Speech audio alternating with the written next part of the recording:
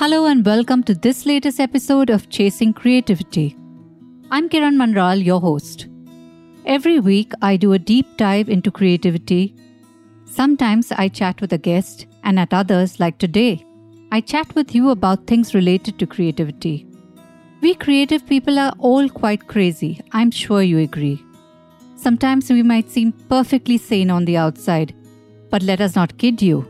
Scratch the surface, and the craziness will show through. It would seem like some degree of crazy is essential to being creative, no matter how well we mask it. But the crazy that fuels our creativity sometimes gives rise to absolutely strange superstitions and rituals that creative people follow. Don't believe me? Well, let me tell you about some of the absolute crazy, weird, totally cuckoo rituals that absolute creative geniuses followed in order to be as productive as they were.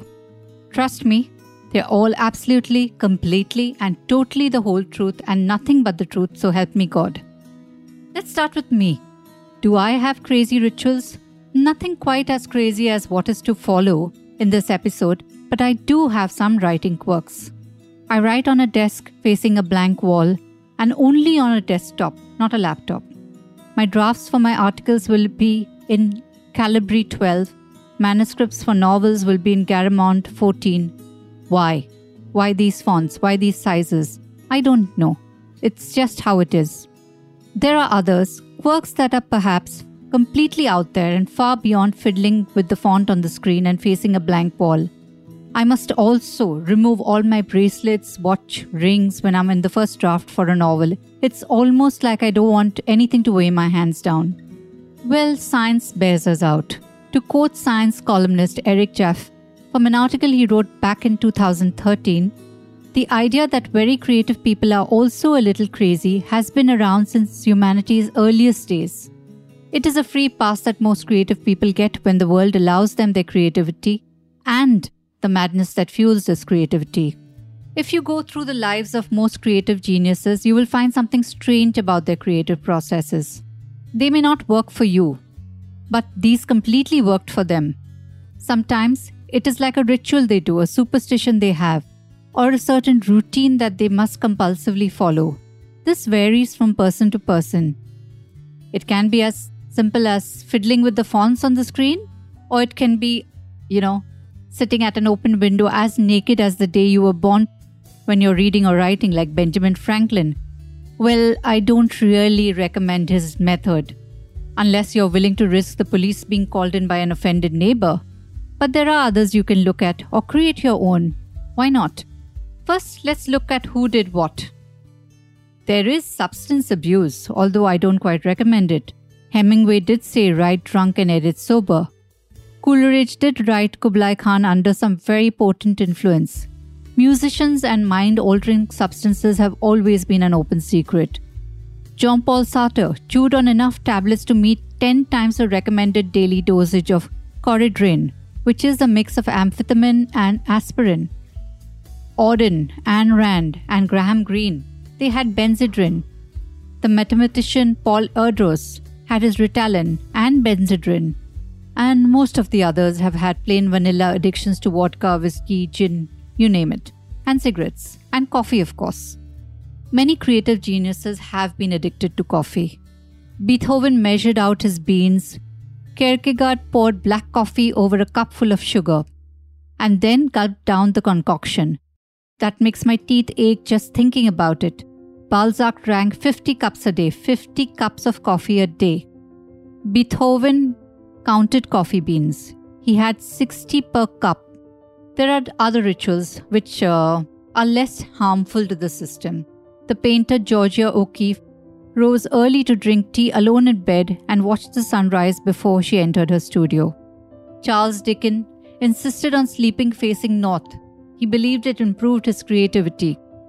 Picasso, he refused to throw out his fingernail clippings and other bodily detritus for fear of squandering his essence. The composer Igor Stravinsky stood on his head in order to clear his brain. The novelist Marcel Proust breakfasted on opium and croissants. That was quite an unusual combination for breakfast, I must say. The playwright Friedrich Schiller could only write in the presence of the smell of rotting apples. That is a strange predilection to have. Gertrude Stein wrote in a moving car, while lounging in the passenger side of her Model T Ford, while her partner Alice Toklas drove her around town. This might have been damn rough on poor Alice. They had to find a cow that inspired Stein, and that took a great deal of driving through rural areas before she could feel inspired to write. The novelist Dan Brown believes that inversion therapy is one of the best ways to relax to concentrate on his work. That is, hanging upside down using a specialized table. Well, I don't recommend this on a full stomach. Agatha Christie had a peculiar habit of eating apples in the bath while dreaming up her murder mysteries. She also said that the best time to think about plot was while doing the dishes. So there's something to be said about doing chores that can free the creative parts of the brain. Dr. Seuss wore a whimsical hat when he felt creatively blocked and had an impressive collection of several hundred hats. He tried on different hats until he felt creatively inspired enough. I wonder which one he chose when he wrote A Cat in a Hat. Anthony Burgess, the author of A Clockwork Orange, challenged himself to use the words of one page of the dictionary to create a description. Virginia Woolf, Ernest Hemingway, Charles Dickens, Thomas Jefferson all preferred standing desks while writing. Maya Angelou had a very interesting creative ritual. She went to a hotel room where she booked it by the month, and she would go there from 6 in the morning to 1 in the afternoon and write. The room had to be clear. She would ask the staff to remove everything from the walls. Vladimir Nabokov. He preferred to do all his writing on lined index cards. Lewis Carroll wrote in purple ink. Haruki Murakami credits a running habit with bolstering his creativity. He's even written about it in a book, which I think is a Bible for all creative people, not just writers. It's called What I Talk About When I Talk About Running. Truman Capote, Mark Twain, George Orwell, Edith Wharton, they were all amongst those who lay down in bed and wrote their books. Victor Hugo had a very interesting quirk. He would strip off all his clothes, hand them across to his servant, lock the door. His clothes were not to be returned to him until he felt he had written something substantial.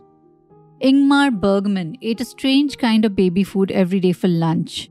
Patricia Highsmith ate bacon and fried eggs for every meal. Composer Igor Stravinsky would pop into a quick headstand when facing a creative block. Will borrowing these exact rituals work for you? Will they enhance your creativity? Probably not. Most of them have narrow relevance to their inventors. Therefore, you must be creative enough to create your own rituals and superstitions. Can you plan your own rituals to jumpstart your creativity? More often than not, you won't have to plan it. It will come to you automatically. If you are a true creative soul, if something doesn't cause anyone else any inconvenience or harms your physical body, you should probably take it up if it helps you. Whether it is driving around town to find the cow that inspires you, hanging upside down, or writing to the smell of rotten apples. Although in Mumbai, all we need is to open the window and catch a whiff of sea breeze and fish being tried. What this probably tells us, if nothing else, is that there is no fixed formula for creative genius, and we should all be free to examine what works best for us.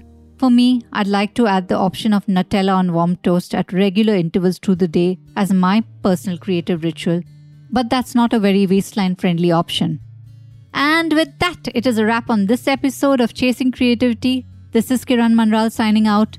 And yes, whatever floats your boat when it comes to being creative.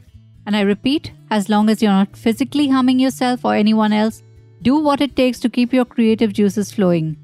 Hope you found this episode of value. Do let me know your thoughts on my social media or share your own creative rituals with me. I'm available at Kiran Manral everywhere. And do subscribe to the show on Apple Podcasts, Spotify, BingePods, and wherever else you get your dose of audio content. See you next week.